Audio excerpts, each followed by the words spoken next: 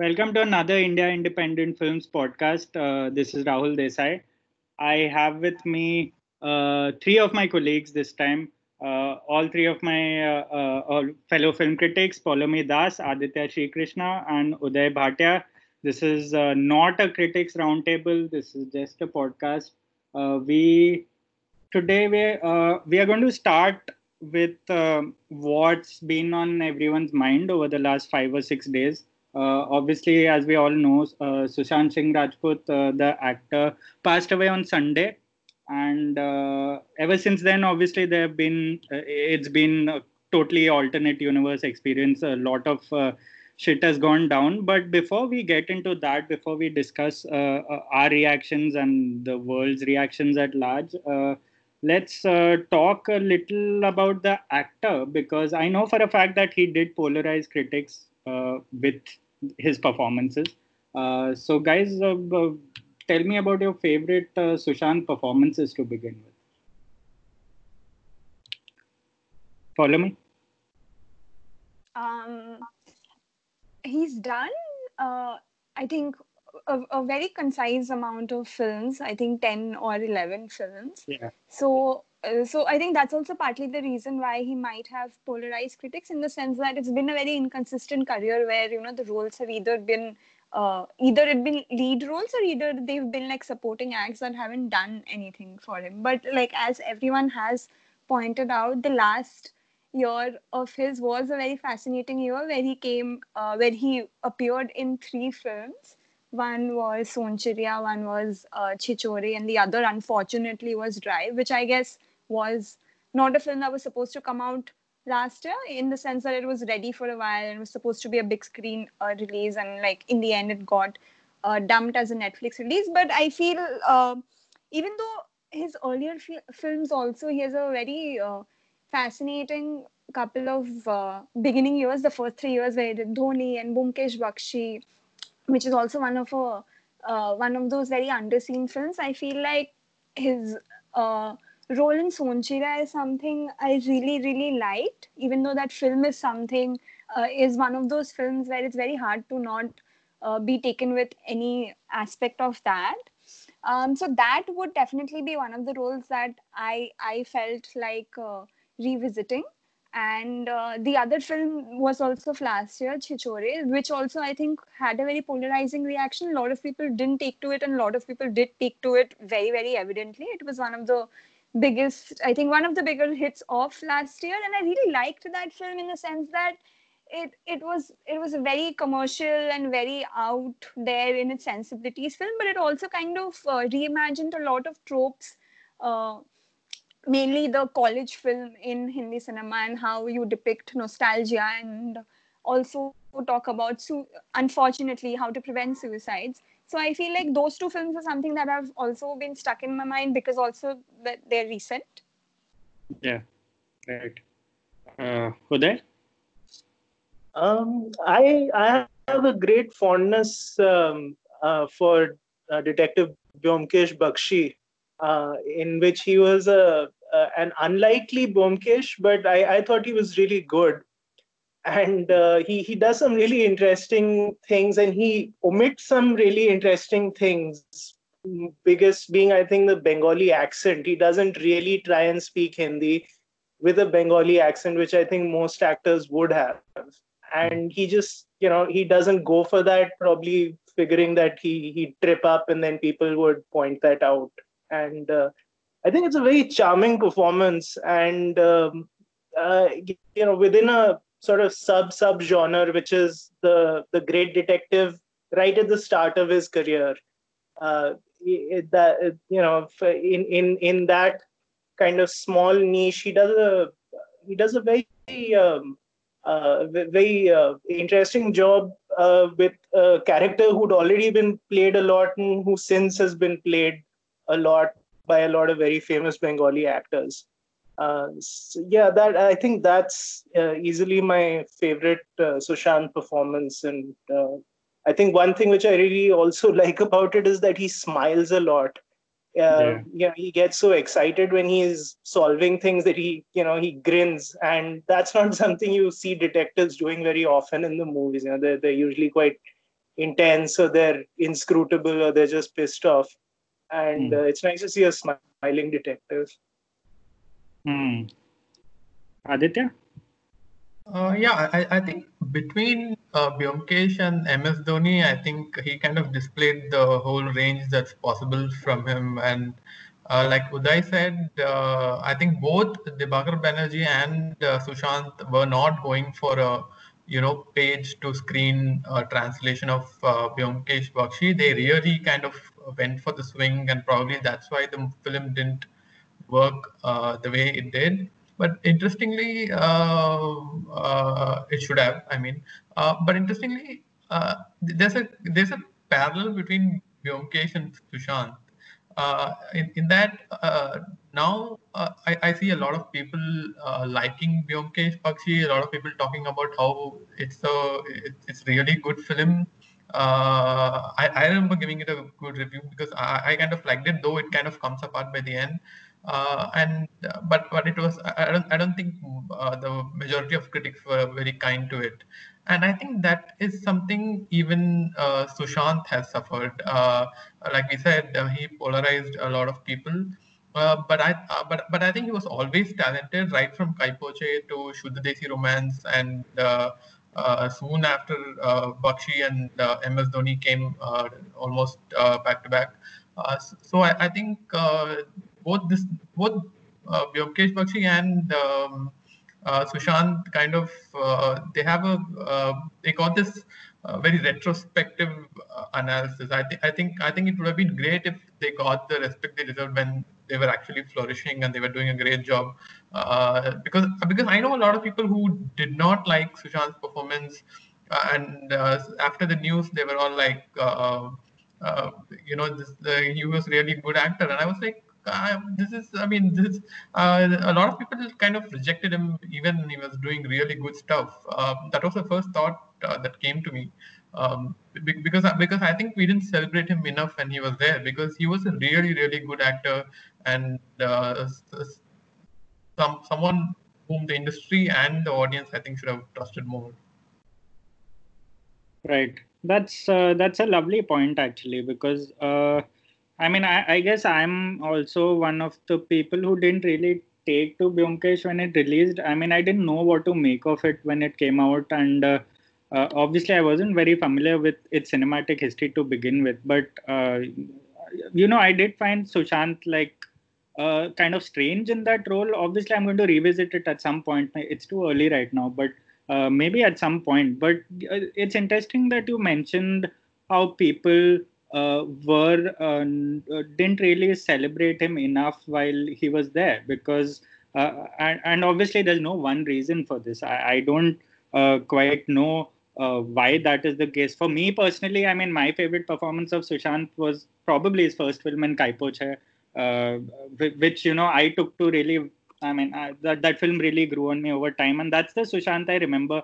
For some reason, I don't remember a lot of his Byomkesh Bakshi scenes. I don't remember a lot of his Shuddha Desi Romance scenes, though I do know that film too sort of polarized a lot of audiences. Shuddha Desi Romance, Aditya, you're a fan of it, right?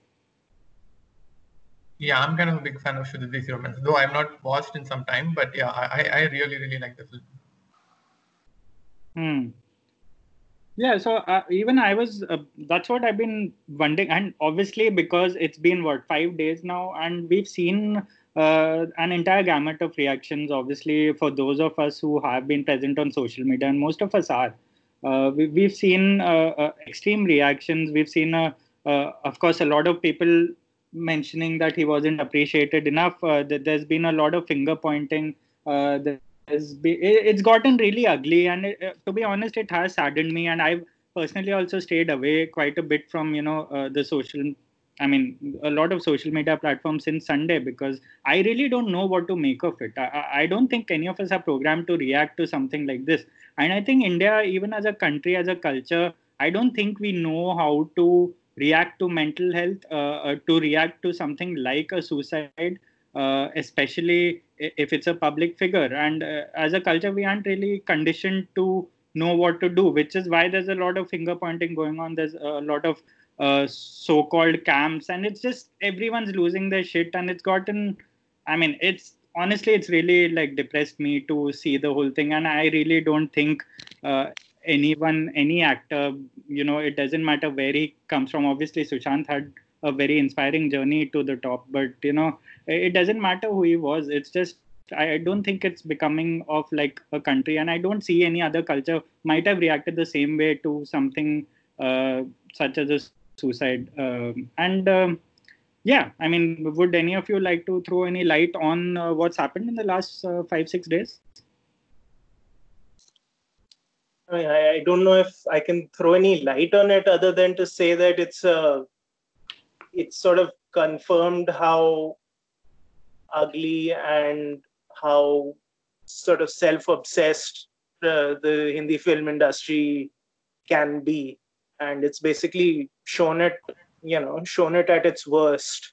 How quickly everyone went from feeling sad and posting tributes to accusing each other and forming themselves in so-called camps, and just then using his death as excuse to just talk about whatever vendettas they have.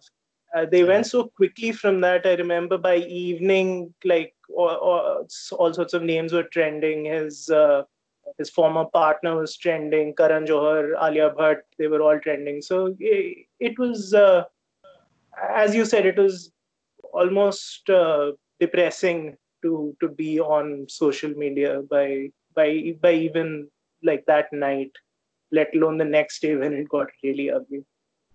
Yeah.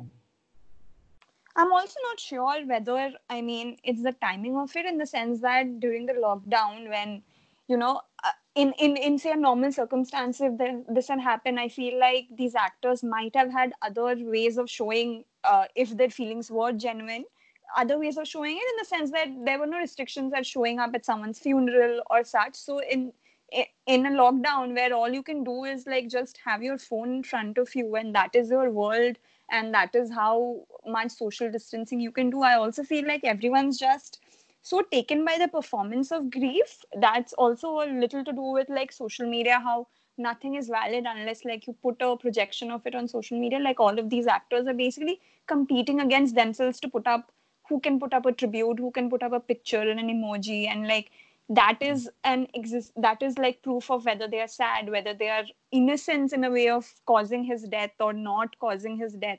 Like I remember, as Uday pointed, by evening there were also talks about three of his co-stars, including his partner, not putting up posts on Instagram, which means that they don't care about him, stuff like that. It's also a lot to do with how entertainment journalism works, in a way where the different thing about how we report on deaths is a whole different conversation, but also how we report on deaths like suicides, which are caused where you can't like pinpoint, like there can be no one real reason why someone could have taken that decision, and that insistence to find that one single reason to just like say that okay, this is what has caused it, is just making everyone go astray, I feel. Yeah, I think the problem really is people need to accept that they are never going to know the details of it. They are never going to know the whatever reason it was behind it. I mean, people, I don't know why they can't accept that it's not possible to know this. There are so many other things that could have been, and there's just a plethora of possibilities that that would lead someone to take this decision. So they just found kind of people to blame within the industry, and I think not just the industry people. I think at some level even the fans are to blame, the way everyone reacted. I mean, it's the criticism that everyone was leveling against the whole cliques and Karan Johar and Alia Bhatt. I think, I mean, the criticism is all valid, it's all fine, but it really has, you really don't know what has to do with what. I mean, you cannot tell at all. And I don't know why people don't understand that. I mean, I mean, even when everything was fine, like 10 days ago, you could have said the same thing about Karan Johar and Alia Bhatt, and that is totally true. And so I don't know what people are waiting for so long to make these things. So I mean, so that way it was pretty sad how people just wanted a reason to target uh, for someone for no reason, for some things that they don't know at all, and then there are other people, of course, who are just taking advantage of it and trying to milk it as much as possible. Yeah, I mean, isn't that what Bollywood has been about for the longest time? Everyone sort of acting on their own agenda, climbing onto like something else. And obviously, we saw the Kangna Ranaut, how she's basically, obviously, she made a comeback now and started talking only about herself. And, it's so emblematic of everything that's wrong. I mean, at least for a day or two, I felt pretty, I wouldn't say ashamed, that's a strong word, but I felt pretty sad to be associated in whatever way that we are covering films. We are film journalists, maybe not entertainment journalists, but in whatever way we are associated, it sort of nothing made sense for that first day or two, as Uday said. When it started getting worse, by the evening, it became about camps and cliques and stuff like that. And obviously we are an emotional people in general, but I don't think emotions bring out the best in us all the time, and we've seen it at its ugliest right now. And obviously there is a time for conversations about nepotism, for conversations about what incidents happened at some point of time, how some people are bullies, how some production houses are bullies. But I don't think this is the time for that, and it beats the purpose. There is sort of no point to just mudslinging when someone has actually taken his own life. And I think people are missing the larger point. And I guess obviously, as Aditya said, I don't think people will come to terms with the fact that there is no one answer. There's no. What do you guys make of this? At least for the last few days, I've been noticing a lot of people messaging or mentioning film critics, mentioning journalists, saying that I mean, that this entire community has been very unfair to Sushant over the years, whether through reviews or whether through blind items or whether through gossip articles, whatever you call that.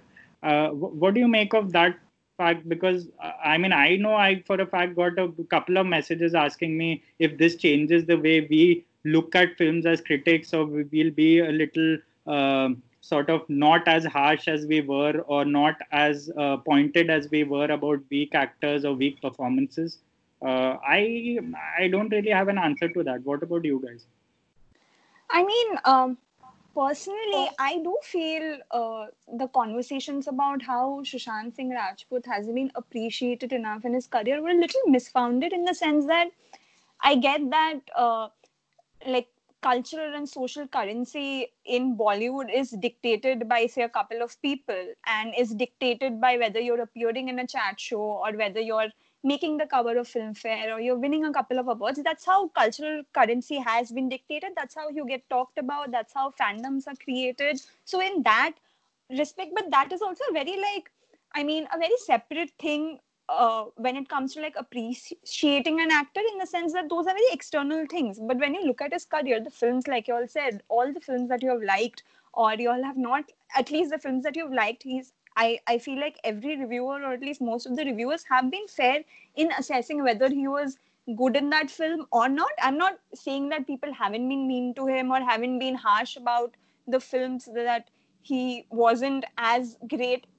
Like, for instance, I remember I didn't like Rapta, which doesn't mean like I wouldn't say that I didn't like Rapta. So I don't know. I'm very confused about, do you expect people to be at least like, do you expect, is the expectation that film critics should now be I don't know, like, in a very basic sense of the word, like PR people who are supposed to be politically correct, or who are supposed to be like they're supposed to be harsh but also not be harsh? Like, that is a very questionable ask. And I don't think, again, I think that's like a very knee-jerk reaction also to like obviously a tragedy like that, because I don't think that actually solves anything. I mean, the role of an actor is to do films. The fact that he's good at it and the fact that he's bad at it is two sides of the coin. There's a little bit of, I mean, there's some irony and there is some hypocrisy in this, because if people do say that maybe now you'll be less nasty or you'll not be as harsh on someone, but I think I've noticed that those harsh and nasty reviews are the ones that get widely read by everyone, and everyone enjoys it when they read a nasty review. So it is kind of, I mean, so I don't know what exactly is the point they want to make. I personally, I mean, the whole nastiness doesn't come naturally for me in writing. So I'm usually not as, I don't go all in attack unless the film is like just ranked bad and it's just completely hopeless. For example, when Rabta came, of course I gave it a, I mean it's a terrible film and I gave it a bad review, and it actually came after Detective Vyomkesh Bakshi and MS Dhoni. So you, I mean it's cinema, and you're an actor. You are allowed to. You have your failures, and you're allowed to have to that one failure. So everyone has goes through those things. So it's not a big deal that he gave a bad film. So you don't, and I don't even, and he's not even like some bad part of the film or anything. The film as such is bad. So that way, I think, I mean, I do think that some critics can go overboard and can be unnecessarily nasty, and I don't subscribe to that. But at the same time, I don't think that is, I mean, that factors in that much in the whole gamut of things. But definitely the whole gossip columns and the blind items, that industry works over time, and that industry I think is kind of self-sustaining, and it's kind of also fed by the industry, at least from what we all hear. So that is something is that's definitely, I mean, we need to make a distinction here. There is a lot of difference between critics, journalists, and what the blind items people are doing. So I don't think you can even club everything together, and you definitely need to call out what those kind of sites are actually doing. Yeah. Uday? Yeah, I think I agree with what Aditya just said. I don't think those two can be compared, because mostly the critics are going to be talking about his craft or anybody's craft, and that I think is fair game. If you want to be an honest critic, then you call it like it is, without perhaps going beyond that to the person and sort of getting personal.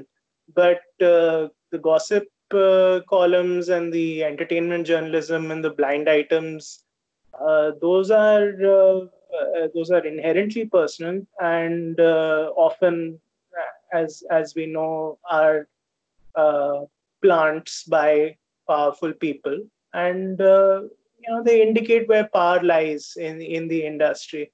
And I mean, we know that no power lies with critics, but there is a lot of power with with blind items and entertainment journalism. So I think right now everyone is in a mood to blame everything. And while I have no problem with critics also being brought under the scanner, as they should, as everyone should, I don't think the two can be compared at all.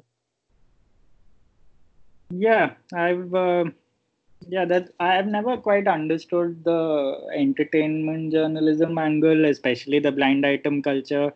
Of course, we've seen it personally so many times that even a lot of senior journalists on Twitter and Facebook go a little crazy every time a new blind item comes. They are DMing each other, and they are taking obvious glee in sort of getting into the gossip area of Bollywood. And as we know, most of it are plants, and it's just it's a self-defeating culture, and I've always found it really distasteful. And obviously it is built for, it's like a producer making films for mass audiences. So journalists or publications say it the same thing about Blind Items, that we need to entertain the masses, and it's inherently personal.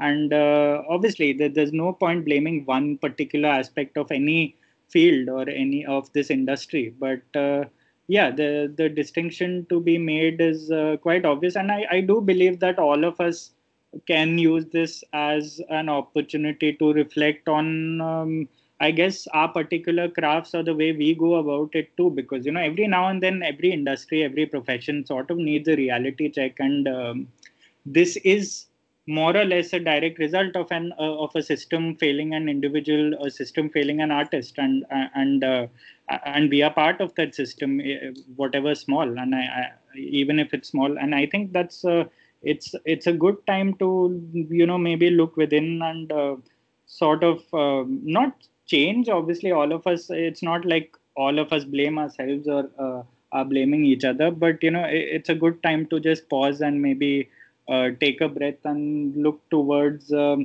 what we can do, because obviously, as we know, the power doesn't really lie with us. As Uday very rightly said, critics are powerless people. On that somber note, we will actually move to something a little more. Maybe it's just us, Rahul. Maybe it's just you. Just us, I mean. Yeah, sure. What? But I have all the power in the world, obviously. Anyway, let's get to discussing films, and let's talk about the big film of the lockdown. And I'm going to say the lockdown because it's literally the only film that's gone directly to digital, and it's what something everyone's been talking about. Gulabo Sitabo, which released last week on Amazon Prime on Friday. I know all of us have had more or less the same reactions to the film, but it'd be interesting to discuss the subtext of the film, because a lot of it has been talked about since then. A week has passed, but I think it's a good time to maybe talk about what we liked and disliked about the film. Paulomi, you can take this one. I really liked the film. I didn't expect to like it as much as I did. I think the main thing that I enjoyed a lot was the subterfuge of it, in the sense that how we thought we were seeing one movie, and only until very late does it realize that we weren't seeing what we should have been seeing anyway. And like the way they also capture, I mean, they just don't focus on just that as the subtext, but also capture feeling, atmosphere with that whole premise is what really got me. And I also think it was one of the finer Amitabh Bachchan performances, finer and also a little on the darker side. It was actually, the character that he played, Mirza, was actually like a scary, like a man that would be a villain, like a out and out villain in any other film, and he's also kind of an unlikable character here. And I like that they didn't kind of either whitewash it in any sense, or didn't kind of give him redemption in the end. So those are the things that really stood out for me. Uday, you're from Lucknow, and you obviously had a very nice take about the film. Would you like to speak about it as a homeboy? I think they really did well by Lucknow. I think I feel bad that people they didn't get a chance to go and see it in the halls, because I think they would have really enjoyed it, especially people who've lived all their life in Lucknow. Yeah. They also had my school in it, so that was exciting. Represented. I think one one thing which they did nicely, which I wouldn't have expected them to, was that they didn't sort of sentimentalize old Lucknow. They managed to, they didn't do a Delhi 6. They did they did something clever. They kind of showed it as almost being left behind by the rest of the world, but at the same time, it's not. It's kind of grasping for significance. It doesn't have any, but it's still trying. And there's like it's filled with all these people who are running all these schemes, and it's anything but like the genteel, poetic sort of world that you would think of as old Lucknow. Instead, it's like a very materialistic, very sort of potent world that's crumbling at the same time. And I think they caught that dichotomy very nicely in the film. Yeah, actually, so that Uday's point about dichotomy is kind of something that created a dissonance for me. I mean, in a good way. Like Polomi says, she thought it was a very dark character, but but but but in that kind of a cat and mouse game that they had going, I kept switching loyalties between those two guys. Like I sometimes felt for Mirza, I sometimes felt for Maki. So it's like there was at some level the same thing that I said. It's grasping for significance, and those two are also trying for the same thing. So it's kind of I think I did get that emotional connect uh, that they were going for. I think some people did not think that it was there because I saw some reviews where it said there was no chemistry between the two, but I thought they pretty much got what they wanted. They kind of really, you know, the, the old world charm that they wanted, and that whole point about uh, this this tension between the old world and the new world, they got it in those two characters, and I think that definitely worked for me. Right. Yeah, I have to really stop speaking last because I honestly have nothing to add after you three speak. Rahul, you'd picked up on Tom and Jerry being played on TV. I thought, and you really expanded on that. And that I think you should talk about that. Oh, that's really sweet of you to include me in this. Yeah, you should feel like it's your podcast only, Rahul.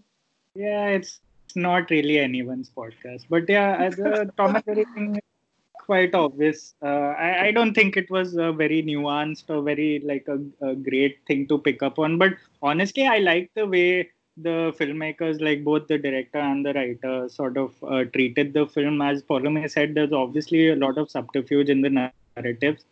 And I like that they presented us with something like a Tom and Jerry tale or an old versus new tale or, whatever you want to call it. And, the whole Ayushmann and Amitabh, while our attention is on them, something else is happening behind the scenes. And that brings out the whole Lucknow thing that Uday, obviously, you mentioned. And I think that they found a really nice way to touch upon this Lucknow you mentioned because, a lot of films you see, a lot of Hindi films you see go out of their way to show us certain cities, certain places, to be geographically very intelligent. Most of them act like travel documentaries and somehow force fit a plot within it so that they can go around the town and show us how magical it is. I don't think this film did that, and I like that they didn't really force feed us about Lucknow, because I remember there was this terrible Yash Raj film called Dawat-e-Ishq starring Pariniti Chopra and Aditya Roy Kapoor, which actually showed Lucknow in the worst possible way. And I'm pretty sure the brief for Gulabo was do not do what that film did, because it was terrible. You'd see a kebab in every other shot. You'd see like all kinds of Lucknowi landmarks, and even for people like me who've never been to the place, got sick of the place without. And even though a kind of film that's made about food is supposed to sort of make you hungry, it made me nauseous by the end of it. So I'm pretty sure Gulabo sort of really subverted the way Hindi films use a place, and I actually thought it was very intelligently written. And Juhi Chaturvedi, it's not the first time she's done. And though I did have one slight problem, I won't say it's a problem, but I again thought Ayushmann Khurrana was not really what he can be. Honestly, he can, again, I know it's the easy way to say it, but he can do this in his sleep. Yeah, but I mean that's all he needed to do, right? I mean, I don't think he was. I mean, he didn't have to do anything more, of course. Uh, so that way, I mean, I didn't think. I mean, he was not lacking in anything, or that it's not, or he was not let down by the writing of the character or anything. So he was just he just played it straight, and that's what he was. But to add to another point, did anyone know, any of you feel, and especially let's go to the Lucknow Boy again. This it founded it's a very secular world that they built with Mirza and uh, Banki and Christopher Clark.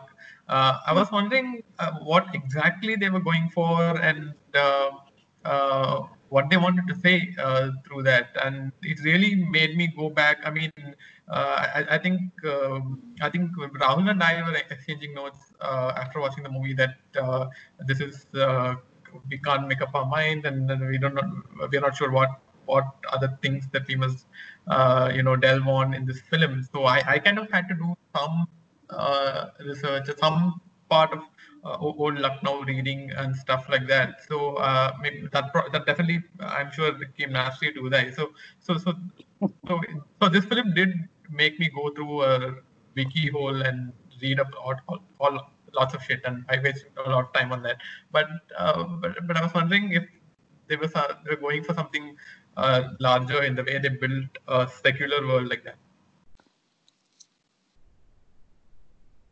Uday, did you finish your review before the film ended?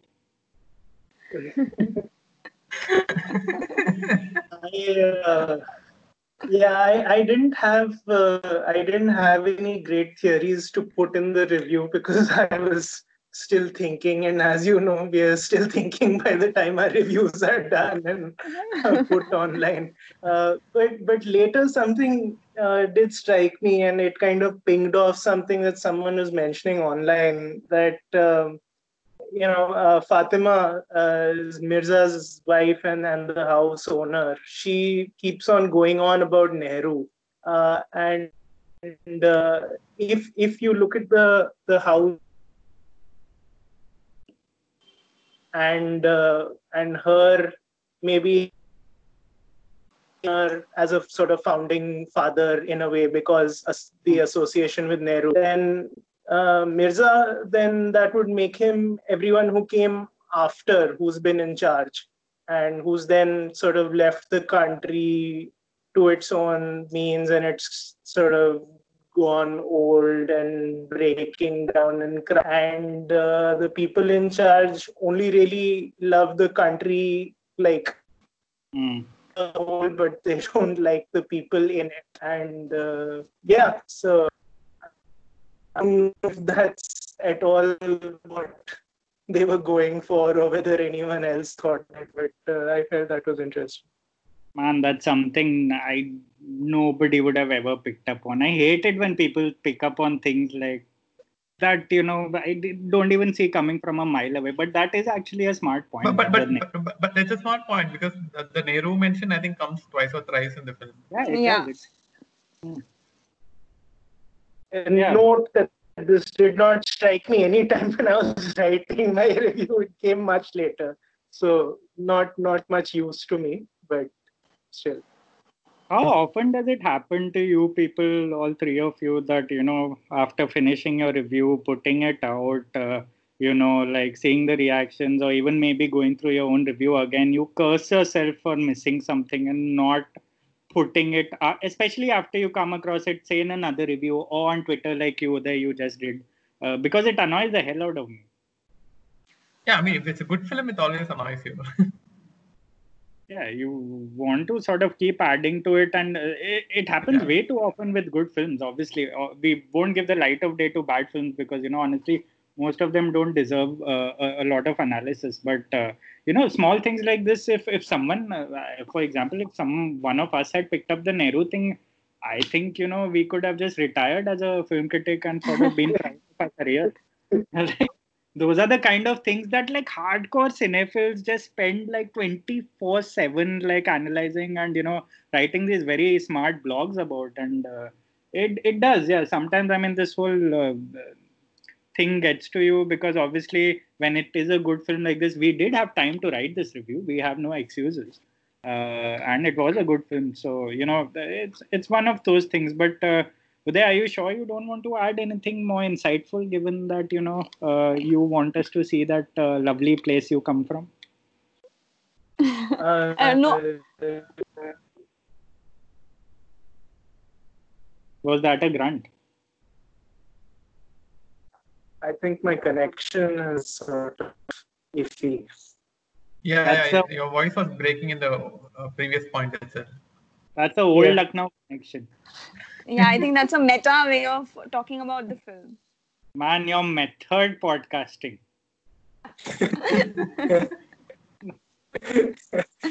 Anything worth doing. Yeah. Does anyone want to have anything to add about Gulabo before we sort of move on?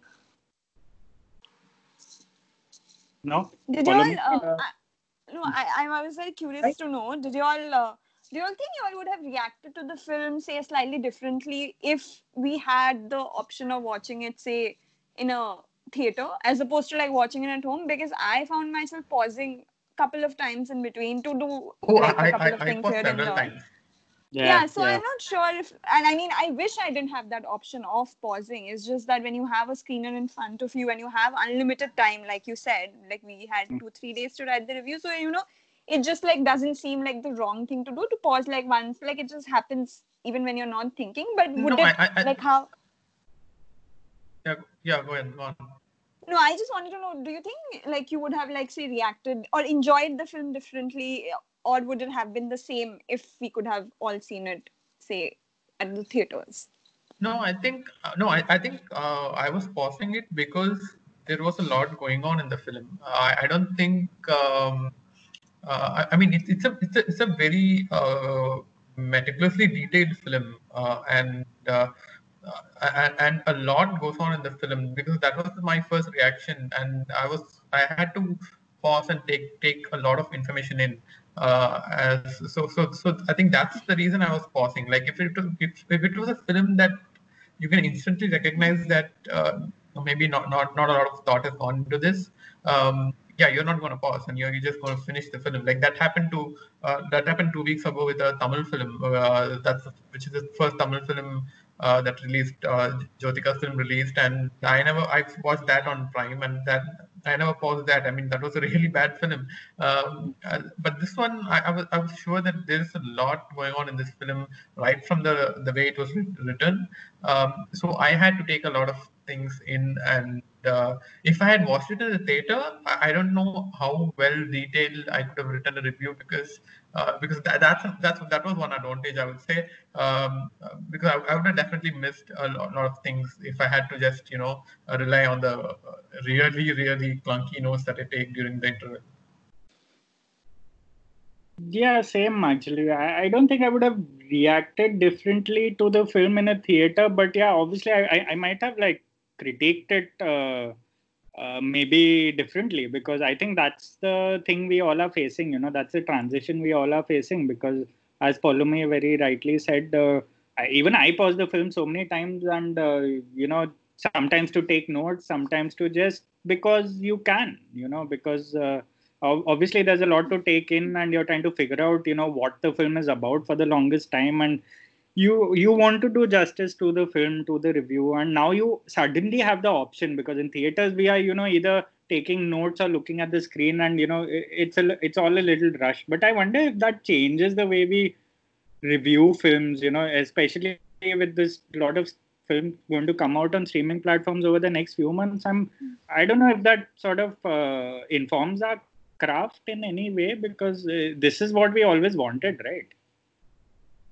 I mean, I don't know. I'm not sure. Like, there was definitely a part of me where I thought I might have enjoyed it more if I'd seen it with other people at the theaters, because it's like at least the first half of the film felt like one of those films where the reaction to the lines or to the Tom and Jerry fights would have been elevated much more if it was done with a few people rather than you sitting in your home watching it. Not to like take away from the film, but that was just something I was thinking. So I was curious to see if anyone else felt that way. I think I would have enjoyed it more for simple reason that it's a very nice looking film. Avik Mukhopadhyay is the guy to go to if you want like this sort of kind of dignified, burnished sort of look to your interiors. And I think he and it's the all the art direction and production design is really nice, and they have like all these interesting things lying around. So I think for that reason, I would have probably liked it in the hall, though I cannot imagine that terribly annoying background score at those volumes. So that would have been a drawback. Did the background score drive anyone else crazy, or is it just me? No, that's a good point. It did drive me crazy, but I forgot about it by the end. Yeah, it didn't drive me crazy, but it was grating. Yeah. By the end, it started becoming grating because any funny situation or any comical situation would happen, they would just bring in that same grating sound which got to you after a point, and it was just like becoming very overpowering. Yeah, it was a very Pink Panther Peter Sellers sort of tune. Huh? Go on. They just had that clarinet that they're playing, and it was so much that I heard a completely different piece of music with a clarinet and I couldn't hear it. I just shut it off the next day because it just brought back memories of that stupid theme that kept playing. Yeah. I mean, even I felt like obviously the background score was operating in a parallel universe for most of the time. I mean, it basically wanted to sort of almost paint it out. It was going out of its way to paint it as a comedy, as like a Pink Pantherish, awkward, clumsy sort of film, so that we get distracted in a way. I guess that's one way of justifying it. But obviously the tune itself was pretty terrible. So yeah, that's clearly something it could have done away with. I guess with that, I think we're done discussing Gulabo Sitabo, which brings us to the final film we're discussing, which is Spike Lee's The Five Bloods, which released on Netflix last week too. And obviously, Uday, Aditya, would you like to talk about the John Huston film for 2 hours? I think since Aditya has written about it, I think he should go for it. Yeah, Aditya just wrote a column about it. Yeah, I really wanted to rewatch it before writing it, so I watched it again yesterday before yesterday, and and I mean, the first time I watched the Five Bloods, that kind of similarity didn't strike me at all. But when I was watching the film, John Huston film again, it was quite apparent why he chose this, and it was not even like it was more than just the plot, and there are a lot of things in this film that is so easily combined. I mean, it's not easy to just combine so many things and make a film that's like a mix of so many genres and mix of so many films. It's probably only Spike Lee can do it, and probably only. I mean, he didn't care that he would fail because I think that's the kind of film it is, and I think and the way he pulled it off, it was quite pretty great. So I think if anyone is watching the film, I would definitely say watch The Treasure of Sierra Madre again because it's really rewarding to watch both the film back to back. Right. Uday? I love this, and I think it's definitely up there in my top 3 Spike Lee already. And I think with rewatches, I think it might be up there with Do the Right Thing as my favorite Spike Lee of all time, which is saying something because I like a lot of his films. And I think, as Aditya pointed out, just the sheer number of issues and subplots and ideas that he throws into the mix is staggering. Like, it covers so much ground and but it still remains so entertaining because only Spike Lee can kind of make a weird, boisterous, profane uh, tribute to a 1940s black and white film, and bring in Apocalypse Now and Vietnam, and do a revisionist war film at the same time, and also do a very affecting study of these lives. It's quite something, and I think it will take another viewing to even sort of settle a lot of the things that were there in it, which I liked. Follow me. I think I'm the only one who hasn't written about the movie, given that all of you have done reviews and columns and have watched one extra film also to supplement watching this film. But I also quite like the movie because of the reasons that have been outlined, in the sense that even though it's like throwing not just he's not throwing so many ideas at you, but he's also doing it with a conviction, in the sense that it's not like he doesn't know what to do with it, but he's also like very ambivalent about like what it might do to you, like how you might react to it, which I found very entertaining. Like the final act, that where the camera was just on Paul while he was talking to himself, those bits really really got me. And like I think one of the things that I really enjoyed was the revisionist approach to a war film. And of late, I don't know, I feel like more and more filmmakers are focusing stories on older protagonists. Like after Irishman, even Gulabo Sitabo in a way is like a film about old people. So is this. And I don't know, something about that is kind of refreshing, because I feel like movies are so just accumulated with stories of different kinds and different stages of youth, that it's very nice to sometimes see that there's a world out there that's not just this. What did you guys think of like the way he sort of started and ended the film with a lot of contemporary current footage, with connecting directly to the current situation in America, to the current to the protest, to the Black Lives Matter movement. I mean, obviously, that could not have been the original decision. I'm guessing when he did come up with the movie, or when he did even finish making the movie. I'm guessing that's quite a late decision. But I mean, it did tie in, obviously, because it's eerily timely in that sense. But on a craft level, do you think it sort of I don't know. Do you think it sort of interrupted the very homage heavy tone of the film?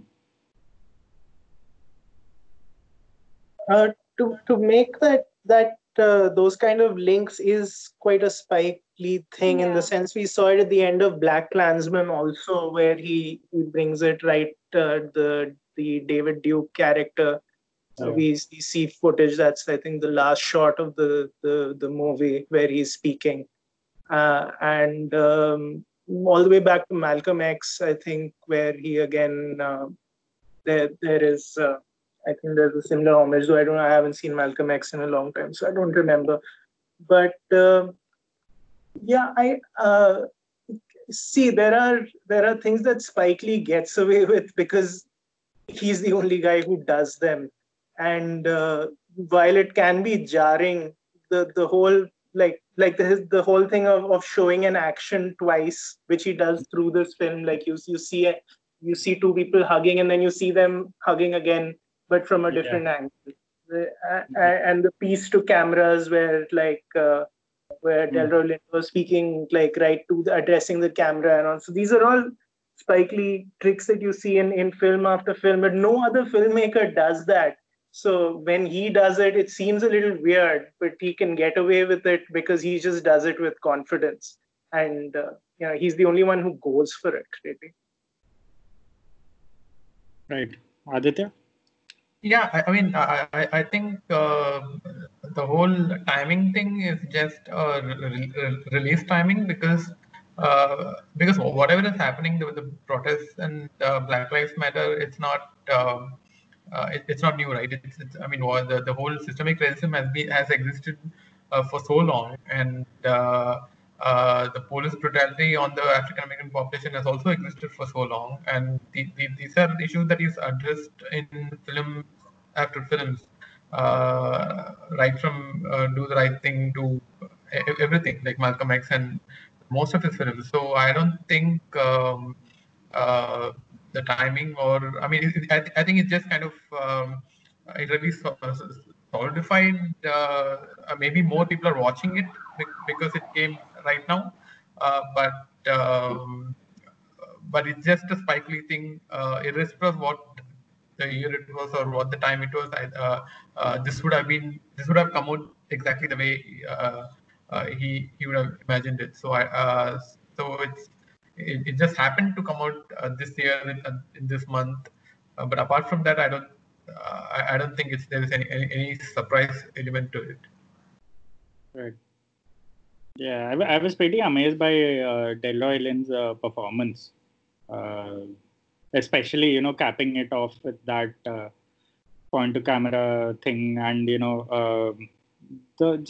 sort of the treatment his character was given compared to the others in the film. I mean, obviously, it's a very IndieWire thing to do, but people have already started sort of tipping him for an Oscar, which might or might not happen. But yeah, I mean, I was pretty taken by his performance, and for me, even in the last few Spike Lee films that I've watched, obviously it has been sort of a very collective experience for me, in the sense there's no one single thing that stands out. There's a lot to take in. As Uday said, there are a lot of things only he can get away with.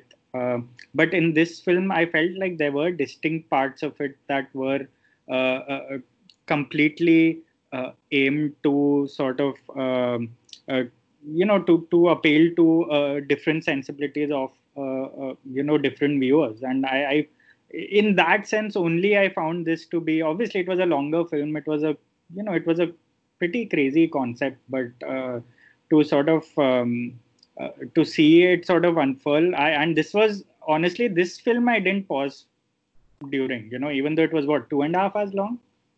I don't think I found myself pausing during this film so much, because it was and there were so many things about it that obviously I wanted to be familiar with. For example, obviously I haven't watched the John Huston film, and now it's too late to watch both back to back, like both of you nerds.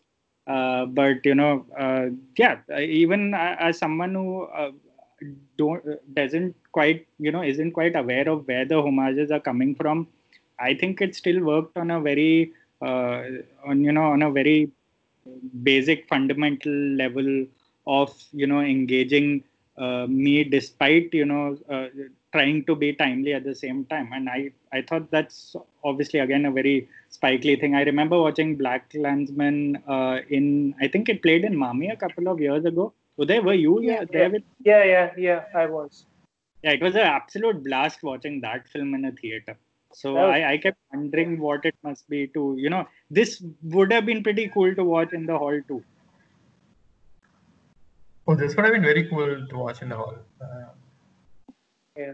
Rahul, what did you think of Chadwick Boseman? Because we discussed him in the sports movie podcast, and we'd spoken about how he kind of even then was playing very different shades of Black American heroes in 42 and in the James Brown biopic Get On Up. And out here, he doesn't play a real life character, but he plays a fictional, very archetypal heroic figure, which is I thought he was really great. Yeah, he isn't he more or less playing Black Jesus, because he's great at in the sense that he's built up this legacy, especially with the kind of films he's been doing. And I think the casting can't really get better than that, because and obviously that's why it was a very conscious decision to sort of use him and the older actors in the flashback sequences to sort of make him obviously stand out because he's more than, he's a symbol, and that has happened over the years because of so many roles he's done. And I love the way Spike Lee actually interacts with the audiences that way and sort of takes it, like gives a nod to the real life actor behind the character there. Yeah, I don't think the casting could have gotten any better. And after you had mentioned, the James Brown film, I went back and watched it, and there's actually a lot more to Chadwick Boseman than a Marvel superhero film, honestly. Okay, Rahul, you don't have to put down a Marvel film just to praise. Nah, I'm going to take half an opportunity to shit about a Marvel film. And that's one thing I'm not missing about, like, not going to theaters. There's not going to be any superhero films anytime soon. I think you should continue in this vein. We actually might get people listening to this. Yeah, well, Uday, as you said, very wise words. Critics are powerless, and there is no asterisk to that. All of us are, before Aditya reacts. But yeah, I guess I think we're done discussing the Five Bloods. For those of you who haven't watched it, obviously watch it. Actually, we had a pretty good movie week last week, which is why it's sad it ended the way it did, because there's also this Netflix film, this film called Akhuni, which released on Netflix, which is a lovely little film about Northeast Indians in Delhi. And I thought that was a charming film too. So, we had 3 films. We had nothing to complain about, obviously, till Sunday, which is why we are talking about this in today's podcast. Anyway, thanks, guys, for joining me. And hopefully we will get back together soon and sound like really educated, funny film critics again. Bye.